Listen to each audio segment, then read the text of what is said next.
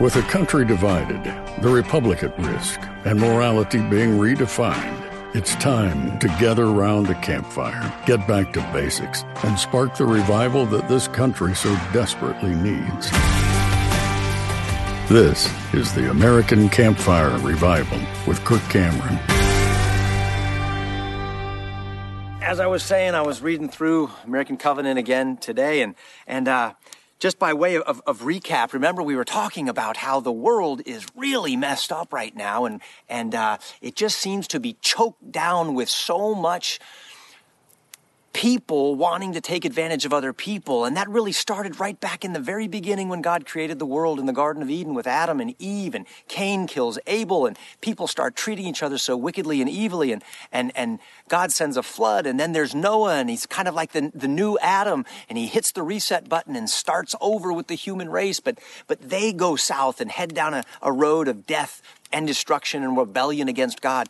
Then God raises up Abraham and creates a brand new nation, Israel, and there's Moses and his laws and everything that they need, including the very presence of God to destroy tyranny and to produce freedom. But the selfishness has taken root so deeply into the heart of mankind that he cannot break free from it. And into that world of the Roman Empire, which had swallowed up the nation that God had used to liberate the world. With the wrong view of God, the wrong view of man, onto the stage steps Jesus Christ. And he comes in as God in human flesh and lives a perfect life, the life that you and I could not live. And through his life and his death on the cross and his resurrection from the dead, he makes it possible for men and women like you and me to be free. Not first from external chains, but internal chains in our heart. I can be free from the power of my own selfishness and pride and wicked desires that can set me free to love God with all of my heart like I was created to, and set you free to love God with all of your heart and love your neighbor and consider others more important than yourselves. That internal freedom then results in freed people freeing their communities and freeing their nations. This is the story of liberty. And the Bible was written and collected and put into the hands of men who then would use it to try to enslave people in a religious way. And you get organized institutional churches that went bad. And where we pick up in the story here is where, during a time where the world was in darkness with regard to liberty and truth, God assembled an unlikely cast of three characters: a postman, a preacher, and an orphan, who had no idea what he was going to do with them and their lives. They had no power, they had no money, they had no influence or position, and God used them to change the world.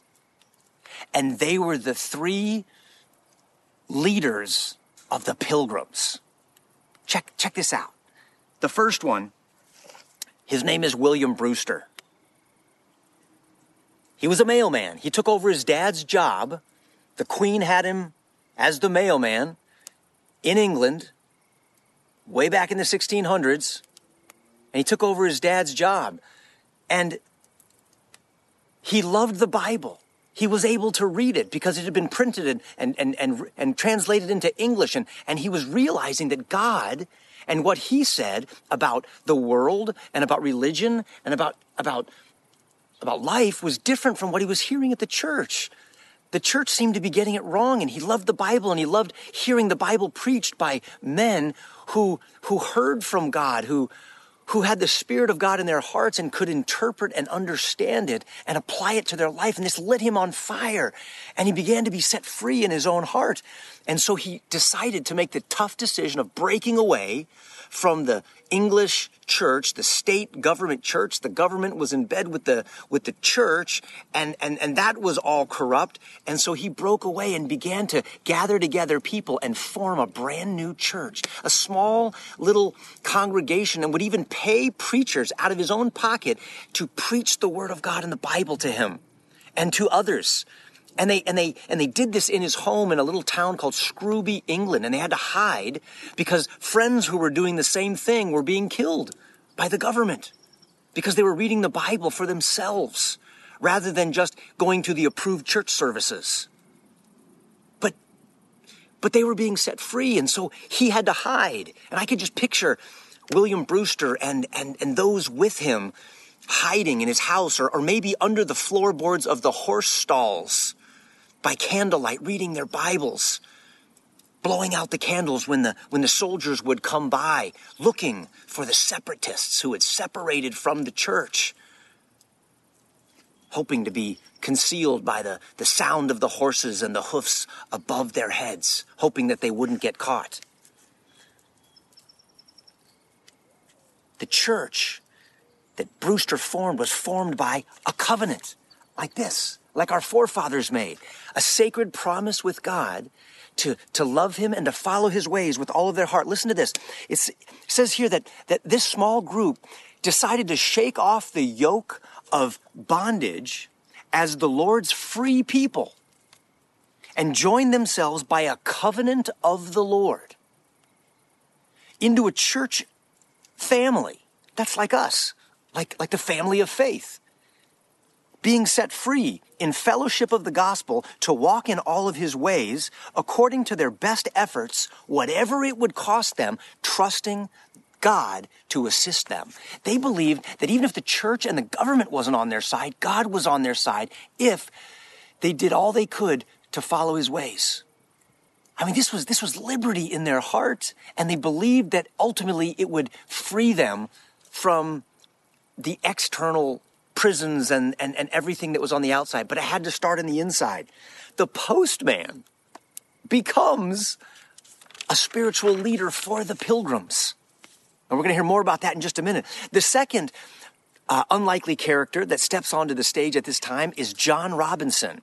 John Robinson is a Cambridge University educated minister who falls into obscurity because he was canceled, censored, and discredited by the Queen because he didn't want to conform to all of the requirements of the government church and wanted to be able to read the Bible and speak the word of God to the people so that they could hear directly from God through his word with his spirit in their heart.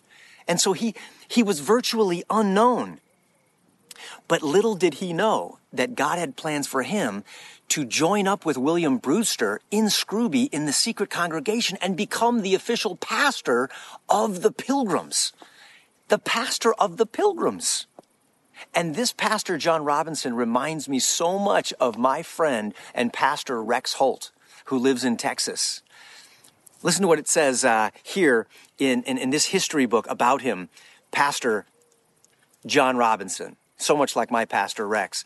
His love was great toward them, and his care was always bent for their best good, both for soul and for body. For besides his singular, his unique abilities in divine things, that is preaching the word of God, nourishment for their souls, wherein he was excellent, he was also very able to give directions in civil affairs. That is in the day-to-day current events. That is in educational affairs, economic affairs. That's like the stuff that's going on. Maybe the protests, the riots, the medical issues, the immigration issues, the government issues. He could help them with those things. He didn't just, pigeonhole himself or silo himself in parables and Bible studies about personal devotional issues. He talked about the issues of the day and to foresee dangers and inconveniences, and so was every way as a father unto them. This minister was like a father to the pilgrims, teaching them how to grow up in their faith and be mature and complete, not only in spiritual matters of the soul, but in civil matters of culture that would change their world.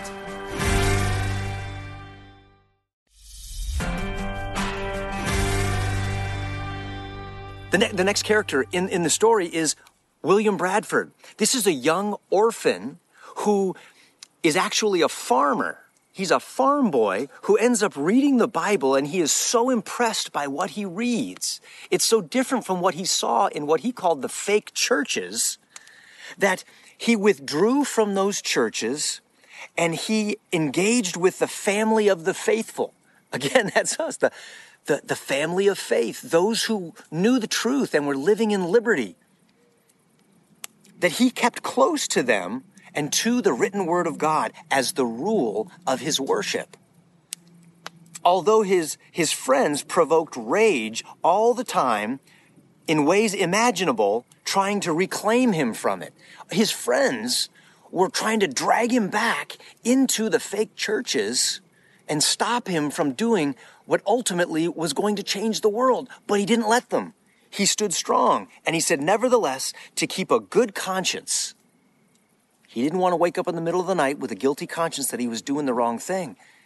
He wanted a good conscience before God and to walk in such a way that God had prescribed in his word. When God says, don't do this, he's saying, don't hurt yourself. When he says, do this, he's saying, help yourself to blessing. He wanted to walk in the ways that God promised would lead to his blessing.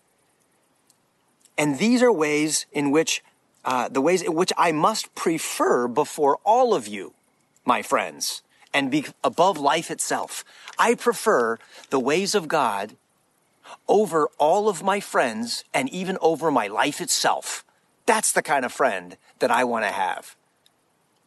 Savage friend, speaking truth, not caving in to peer pressure and political correctness.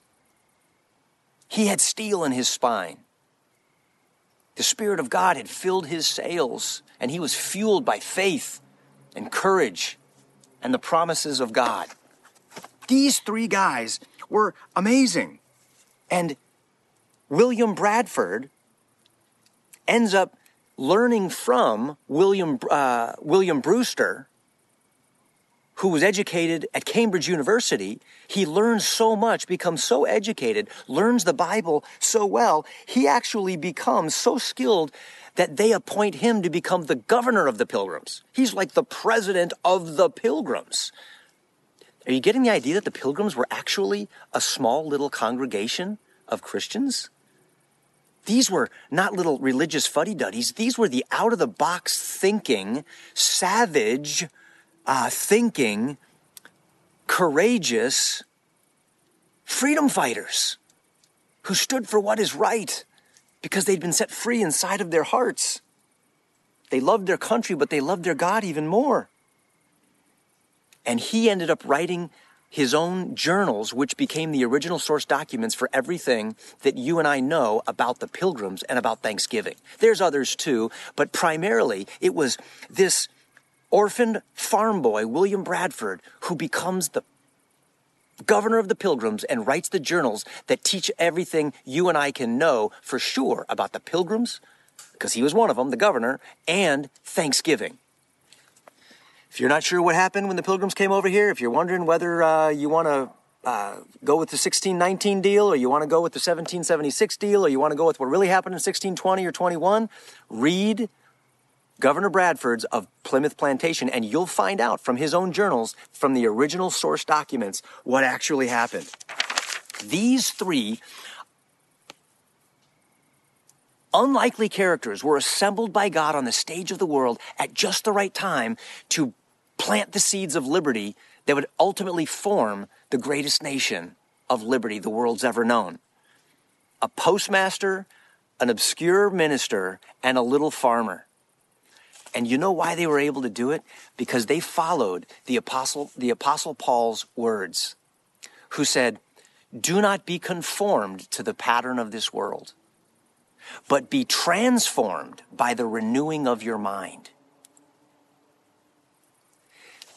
There's a pattern in this world, don't you think, that we are being told to conform to? Even today. Conform, conform, conform. Do what everybody else is doing. Don't ask questions. Don't think for yourself. Just do what you... And if you don't, you'll be canceled. Be careful. You'll be censored. Be careful. You could be deleted. Be careful. Conform, conform. And everything will be okay, they say. God says, I have the key to liberating your heart and your family and your faith and your community and your nation. And I will liberate the entire world if you'll do things my way. Be transformed by the renewing of your mind. Think differently. Get rid of the stinking thinking, as my pastor Rex likes to say, and replace it with truth. Truth that comes from God's word in the Bible.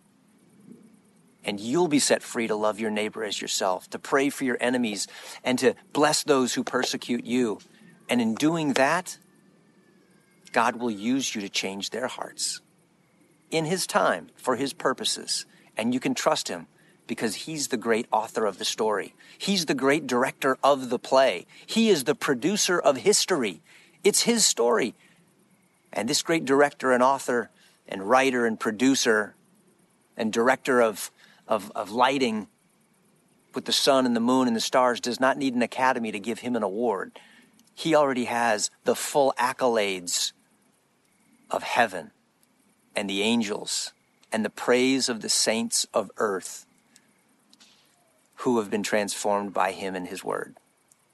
And that includes you and me in the family of faith. Let's pray tonight and thank God and ask him to use us like he did those three unlikely characters 1,500 years ago, or 500 years ago, 500 years ago. Our Father in heaven, you are the God of heaven and earth. You are the beginning and the end. You know how the story starts and how the story finishes. You are the author and the perfecter, the finisher of our faith. God, you have us on the stage of the world at this time. Use us for your purposes. Bring liberty to our hearts, to our homes, and to our nation. We love you, Lord, and we pray in Jesus' name. Amen. God bless you guys. Again, keep praying for each other. I read the comments after we hang up here, and it's just beautiful to see how many of you just are rushing to the sides of those who are in need of prayer and comfort and healing. It's a beautiful thing to see.